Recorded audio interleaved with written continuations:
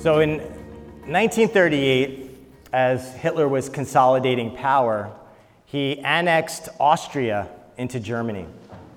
And the response from Austria was interesting. Some were overwhelmingly excited about being united to Germany. Others saw the writing on the wall and were not happy, and some even tried to flee. They were arrested, some were sent in prison, some were executed.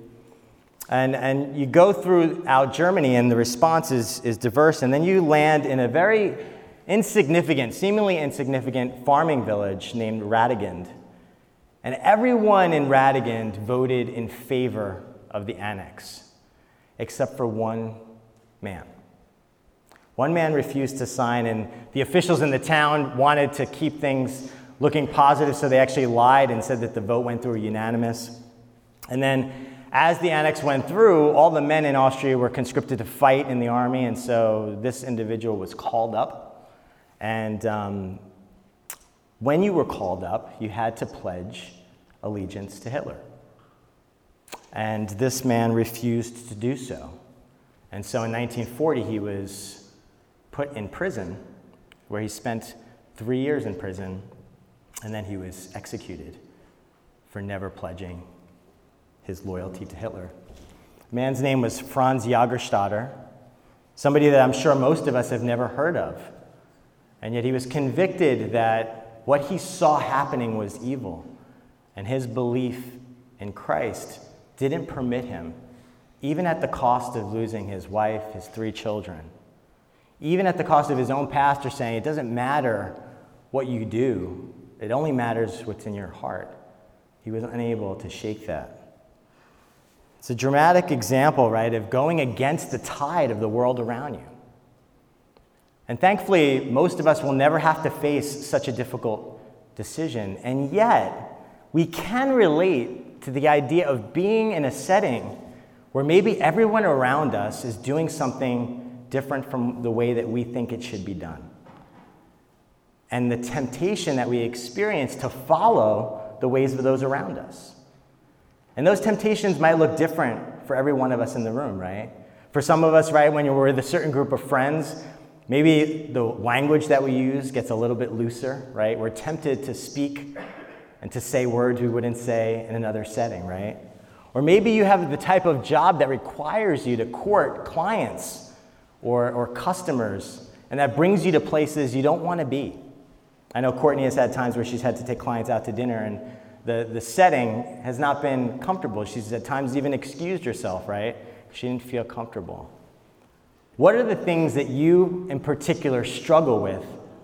What are in particular the things you're tempted to do when you're surrounded by everybody who's doing one thing and you know that you're not supposed to be doing that thing? What do you feel when you feel called by Christ to go the other way? What do you do?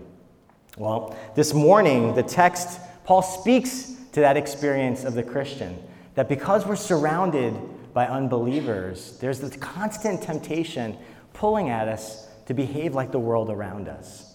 And he's going to encourage us in 2 ways. He's going to encourage us to avoid the ways of the world and then be renewed in the Spirit by putting on Christ. And so hear now God's word as we read verses 17 through 24, and they'll be up on the screen as well. This is Ephesians chapter 4. Now I say this, and I testify in the Lord, that you must no longer walk as the Gentiles do in the futility of their minds.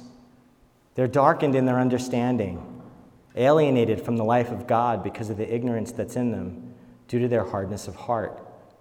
They've become callous and have given themselves up to sensuality, greedy to practice every kind of impurity. But that's not the way you learned Christ, assuming that you've heard about him and were taught in him as the truth is in Jesus, to put off your old self, which belongs to your former manner of life and is corrupt through deceitful desires, and to be renewed in the spirit of your minds, and to put on the new self, created after the likeness of God in true righteousness and holiness. This is God's word. All God's people say, amen. So we're in the second half of Paul's letter to the Ephesians. And if you remember about a month ago, Pastor Tom started this passage by talking about what it means to be a mature church. What does it mean to be a church that is mature. And he talked about Paul's encouragement for us to be humble and patient with one another as members of his body. And he reminded us that we're united to one another by Christ. He also talked about how our unity, right, is not at the expense of our diversity, but that when God's church is working properly, we have people with all different backgrounds, all different life experiences that have been united by the Spirit and are able to do something great through God's power. Well, today, Paul continues to encourage the church, right? And he reminds us of another threat. So if one threat for the church is to be disunified, to be disunified to one another, an internal threat, another threat is the external threat of being tempted to follow the ways of the surrounding world. And so this morning's text focuses on the latter. And Paul begins really swiftly in verse 17, right? He says, "You must no longer walk as the Gentiles do in the futility of their minds." So Paul begins with this picture of walking.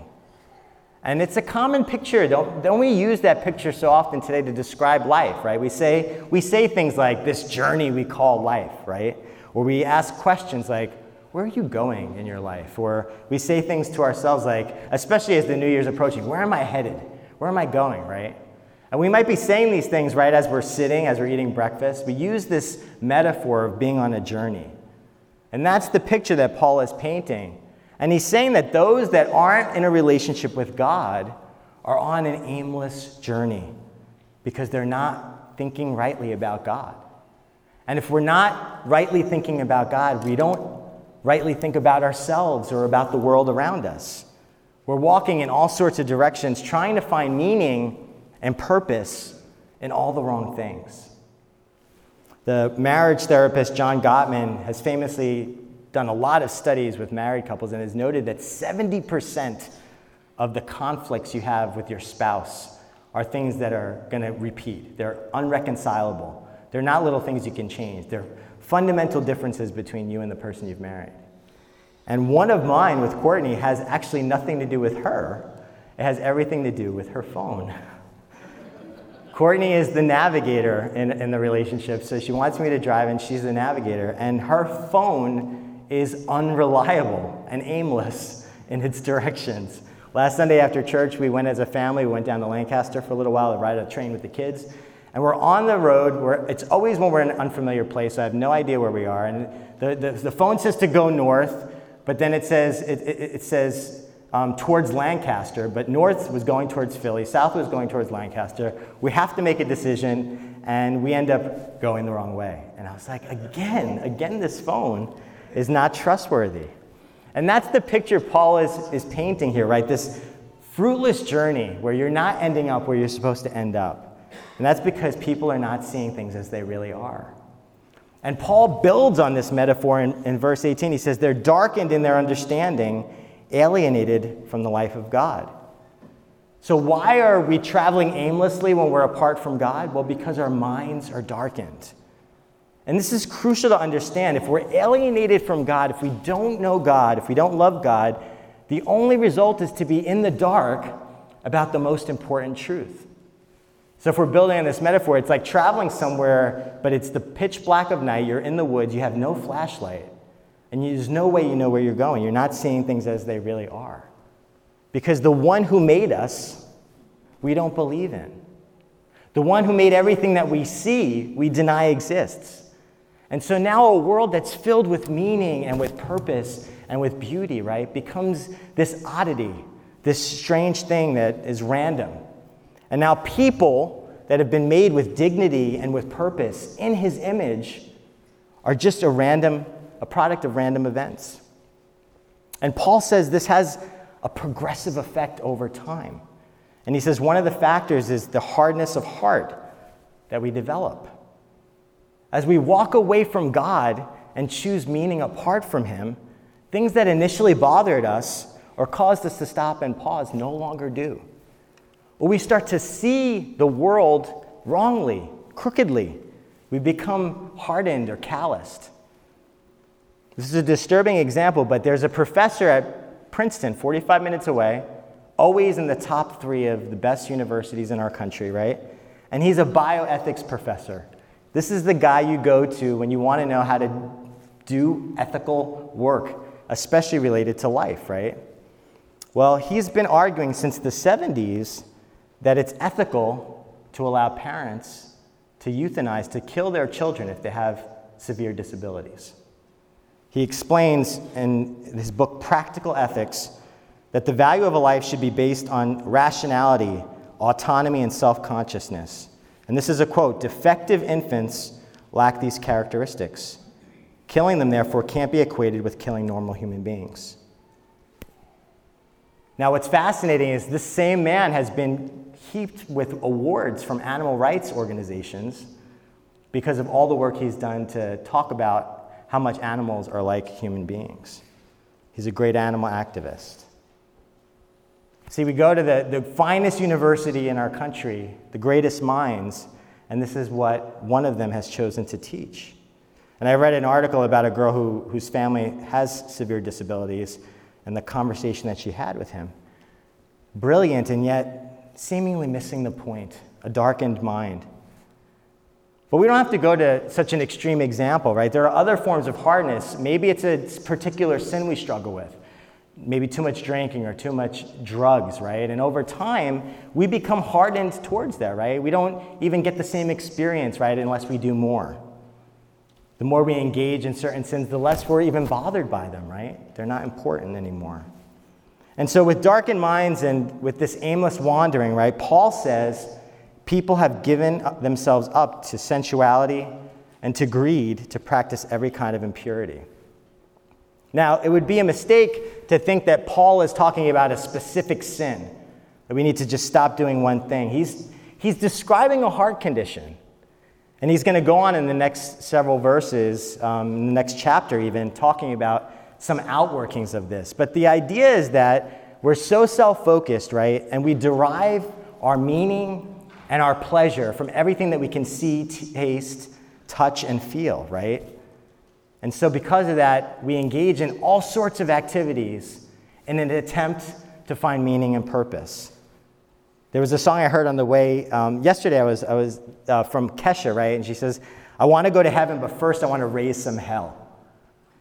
Right? And that describes, I think, a lot of the experiences of people in the church, right? We feel like if we don't have all these life experiences, right, then, heaven's not going to be fun. So we better have the fun now, right? But that's assuming that what is awaiting us is not going to be the best and the greatest, and that somehow these limited experiences we could have now would somehow surpass that, right? So apart from God, we become seekers, right? We have to experience it all, because this is all there is. And so we seek meaning in created things, and we try to fill that void. And that may remind us, since we just went through the book of Acts, of Paul's own experience of this in Ephesus. If you guys remember in chapter 19, right, people are coming to faith in Ephesus, and one of the silversmiths who makes the shrines for one of the gods that the Ephesians worship is seeing a drop in his business. And he freaks out, and he gets all of the silversmiths to gather, and they start a riot in the city, right? That's what a heart that's been darkened does. We know from Acts that not everybody that heard Paul's preaching was converted. This guy is having an overblown reaction, right? Because his wallet is being affected. And his wallet is tied to who he is, his identity, his meaning and his purpose as the silversmith, the chief silversmith. And it's tied to his ability to do the things that he wants to do. So how do we suffer from similar thinking? Well, I think we're a lot like Demetrius. We're a lot like him. We suffer from materialism. And we can find contentment or try to find contentment and meaning in things. Tim Keller's wife, Kathy, wrote a powerful blog in the weeks leading up to Christmas for the Gospel Coalition. And she wanted to argue that all of us struggle with materialism. It's not just those of us who want that big house in the hills or go on that crazy vacation. No, all of us have this struggle. And she said this, she says, "You may have no craving for designer fashion or statement jewelry or cars or yachts or other symbols of elite status. But ask yourself this, how much of my contentment is based on this world providing me with blank? Fitting into my size 6 clothing, being able to take the family out to Shake Shack without counting pennies, the affection of a pet, a salary, however small, status, however low, possessions, however modest. If our hearts are tied to these things beyond the affection we feel for the familiar, then we're materialists. Losing such commonplace comforts will always cause a degree of regret, but does it overthrow your happiness? If so, you're a materialist, and since this world is passing away, materialism is in the same category as building your house on the sand. Is that not the philosophy of the world we live in? A lot of you know that this summer I got to go on a cruise. My mom took all of us on a cruise. She retired. She got a big payout from the state of New Jersey for all of her unused vacation days. And she brought us on this wonderful vacation to Alaska. And you're on a boat for days, right? And you're trying to do anything to pass the time. You're singing karaoke, you're playing games, you're swimming, you're going to the gym, you're watching shows. But as you approach the ports, right, they shuffle you into the theater to tell you what you're about to experience. And you're anxious and excited. You're finally going to see the places you've been on the boat for days getting to. And what we found was they didn't mention even once the sights we were going to see. Instead, what they focused on, the shopping that we could do in the ports. And our presentation on this type of silver that you could only get at Ketchikan, or this specific pendant that you could only get in Juneau. And you start to see people get off the boat, and in the midst of this gorgeous mountain and these glaciers, they're single filing it to the shops, thinking that they're going to miss something if they don't get this thing. And she used really powerful language. You will not have the vacation you've paid for if you don't get that pendant. And you see people like, you know? And then you get to the next port and you see that the stores are the same stores and they're selling the same pendant that she said you could only get at the first one. And that the stores are owned by the cruise lines. It's all about money. We just went through Christmas. I'm sure a lot of the kids were excited about opening presents, right? And we see that play out in Christmas as well, right? They had to get this one toy or thing, and then yet in a couple of weeks they forget about it. There's a new thing that they want. And we see in our own children the empty promises of materialism. And we donate their toys, and yet we then fall prey to the same thing as adults, don't we? We think that we need to get certain things. We derive our hope and our joy in these material things. And the effect is sometimes subtle, right? You might, some of you in here have a reputation for having the cool stuff. Or you're the person that has the new fashion. You look good. You know what to wear. And slowly, people start to expect that of you. People look, what is she wearing? What is he wearing? I know that they dress well, right? Or what TV does he have, right? And slowly that becomes a part of your identity. It starts to give you worth. Now you need to get that stuff because you know people expect that of you. People look to you for that. And so you've embraced that makes you important. And it's now hard to tease apart from your own personal interests, isn't it? Or maybe you derive meaning from a big purchase, right? A house, a special TV, or even a gift you're able to give someone, right? There's some value in saying intrinsically about yourself, I'm now a homeowner. That means something about me as a person. When it all it says is that you had the money to do it. It says nothing about you as a person. Look, we were all made to live forever with God. And when we deny that, we still live with a desire for meaning and purpose. And oftentimes we try to find it in our stuff. But our meaning and purpose is aimless when it's not founded in God. Now, it's easy to read these verses, right, and think of some self-righteous Christian passing judgment, right? You hear this and you think, well, if you're a Christian, I'm not like them. I'm so glad my eyes have been opened, right? And a lot of times people in the church sound cold towards unbelievers. But if that's you, you might have a different form of the same problem. Because you see, embedded in Paul's warning, which I hope you heard in the way that I read it, is a lament. We should be sad if somebody doesn't place their hope in Christ. It's not some cold, heartless mockery. Paul is a pastor making a plea to people, don't go down a path that's going to lead to your suffering. And the reason why he could speak this way is Paul suffered from a darkened mind. He had a mind subject to futility. He had a hardened heart. And it wasn't darkened by not believing in God. It was darkened by believing that by his obedience to the law, he could somehow gain God's favor. He was somehow pleasing to God. You see, trusting in our good works is another form of aimless lostness. Paul arrested Jews who worshiped Christ.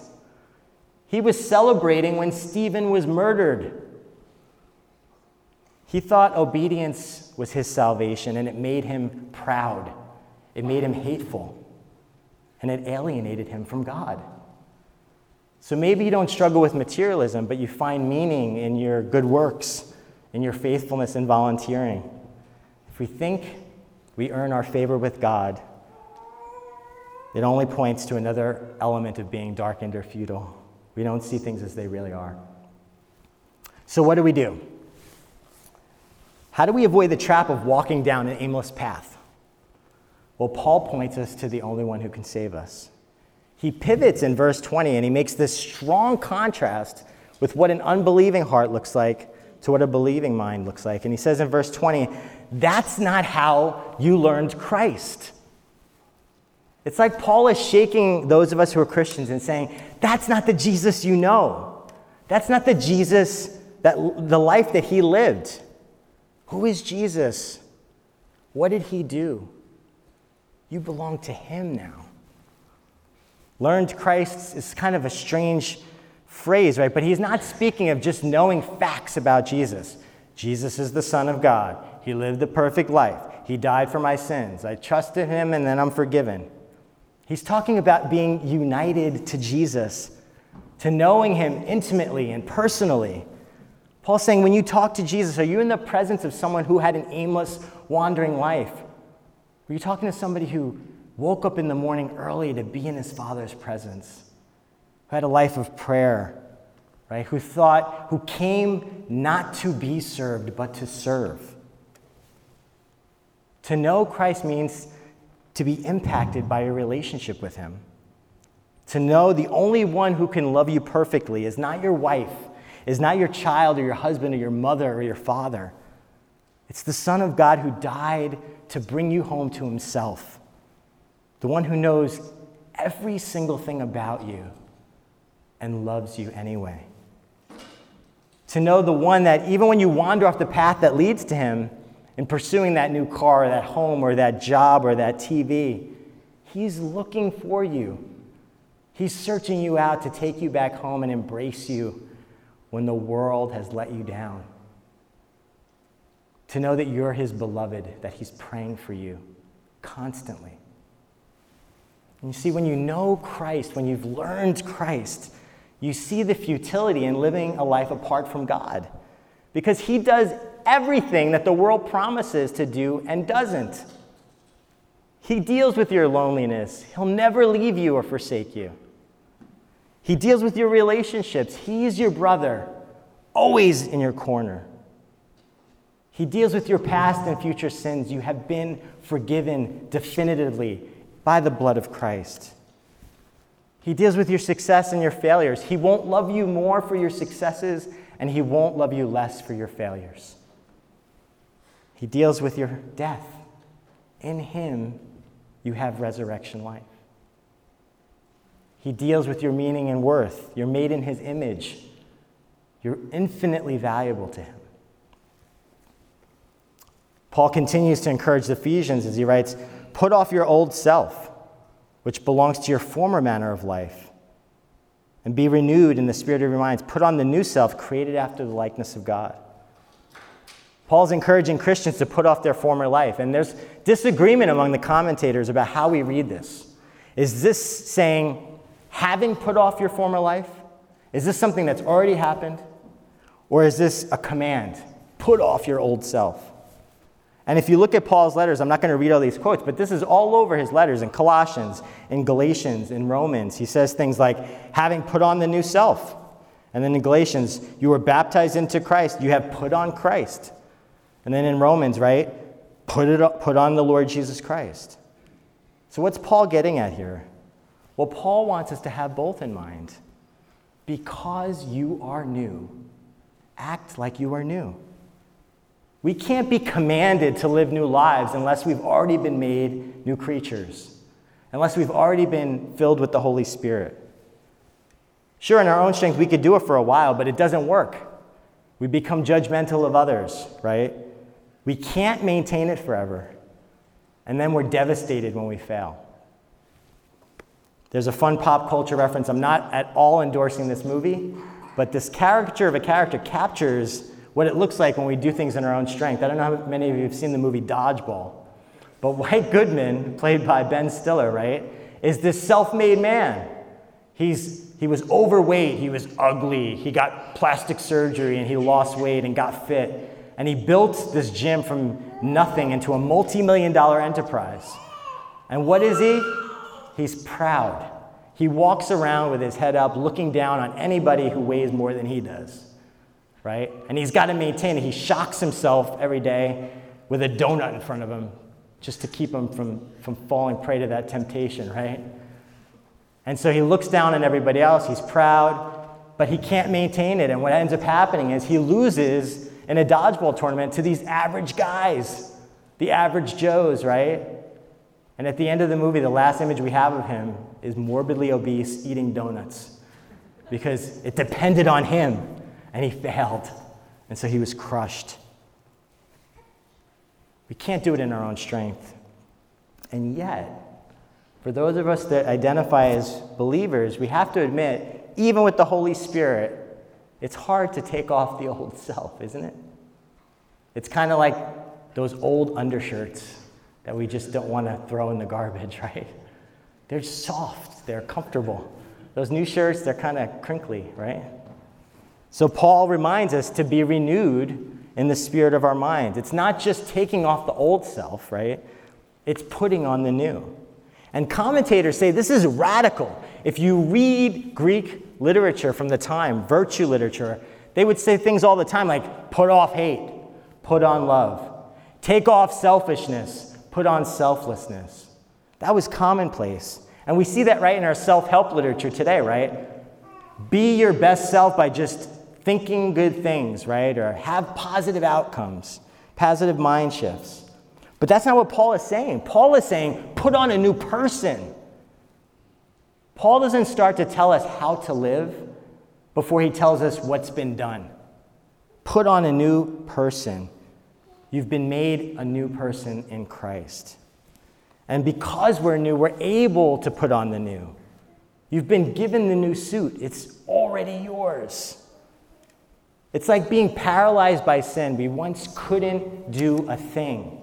And now we can move. But we got to go to the gym. Practice putting on the new. It won't automatically feel natural. A couple of years ago, playing basketball with the youth, I knew I didn't know how to throw a basketball. And so Peter Lee was gracious and humble, and he taught me how to throw the basketball the proper way, right? For years, I was just, by sheer force, just kind of chucking the ball up. And he's like, no. Have the two hands, one to steady it, right? Have the ball roll off your fingers, follow through, jump, right? And within an hour, I had greater success, but it felt super awkward. I still had the temptation to just jump and throw the ball the way I had done for most of my life. It's not going to feel normal. And yet, as you grow in our community, as you hear God's word, you're given strength in the Spirit to follow him, to practice faith, hope, and love. Yeah, you're going to fail. It's not always going to feel the way you want it to feel. But God is at work. And day to day, you're being renewed in the image of Christ. And that's why reading God's word and being in this community is so vital. Because God uses it to grow us into his Son, to the image of his Son. You know, there's secular illustrations, right, about what the practice of putting on something can do. And my favorite is Tom Cruise. I was hoping that Mi Young and Jason, or Mi Young cannot stand Tom Cruise. But anyway, Tom Cruise, right? If you've followed his story, he's remarkable. This guy has rescued a family from a burning sailboat. He helped a victim of a hit and run and then went to the hospital and paid her medical bills. And then at a screening of one of the Mission Impossible movies, the paparazzi was crushing to get close to him, and they ended up like stomping on these two young boys who wanted to get close to him, and they were being pinned by one of those metal bars, and they were screaming, and he parted the sea and got to these people and saved these kids. And I have no doubt that the reason he has behaved this way is for 30 years, he's been an action hero. He's played the role of saving people's lives year after year. And so when he's in these situations, he puts on the role and he steps in. He plays the hero. But the difference for you and I is we don't have to play. We have been made new. We have been given God's Holy Spirit. We are new creatures. And therefore we have an ability to do something that we can't do in our own strength. So how do we do it? When we fail, when we're discouraged? Well, we have to remember it's not mainly about us. It's only about him. Jesus has done it. Your sin has been forgiven. You've been made a new person. You're being made more like Jesus every day. And the fuel is supplied by God by your union with Christ and the promise of the place he's made for you. Some New Testament scholars have an interesting thought that this passage, Paul might have the book of Zechariah in mind, particularly chapter 8. And if you remember, about a year and a half ago, we preached this book. This is a prophet that's speaking to God's people when they return from Babylon. And things are hard for them and they're discouraged. And Zechariah preaches words of encouragement. And in chapter 8, there's a remarkable passage where he first begins by telling them what God is going to do. And he says, "So again, I have proposed in these days to bring good to Jerusalem. Fear not." I'm going to do this. And then as a result, and this is where I think the scholars think is going on, he says, "Speak the truth. You shall do this. Render gates in your judgments that are true. Make for peace. Don't do evil in your hearts. Love no false oath." He gives these commands, but then he paints the picture of where they're going to be. And guys, it's beautiful. He says, "Old men and old women will sit in the streets of Jerusalem with a staff in hand because of great age." He says, "The streets of the city shall be full of boys and girls playing in the streets. There'll be a sowing of peace. The vine will give its fruit. The ground shall give its produce. In those days, 10 men from the nations of every tongue shall take hold of the robe of a Jew and say, 'Let's go with you. We know God is with you.'"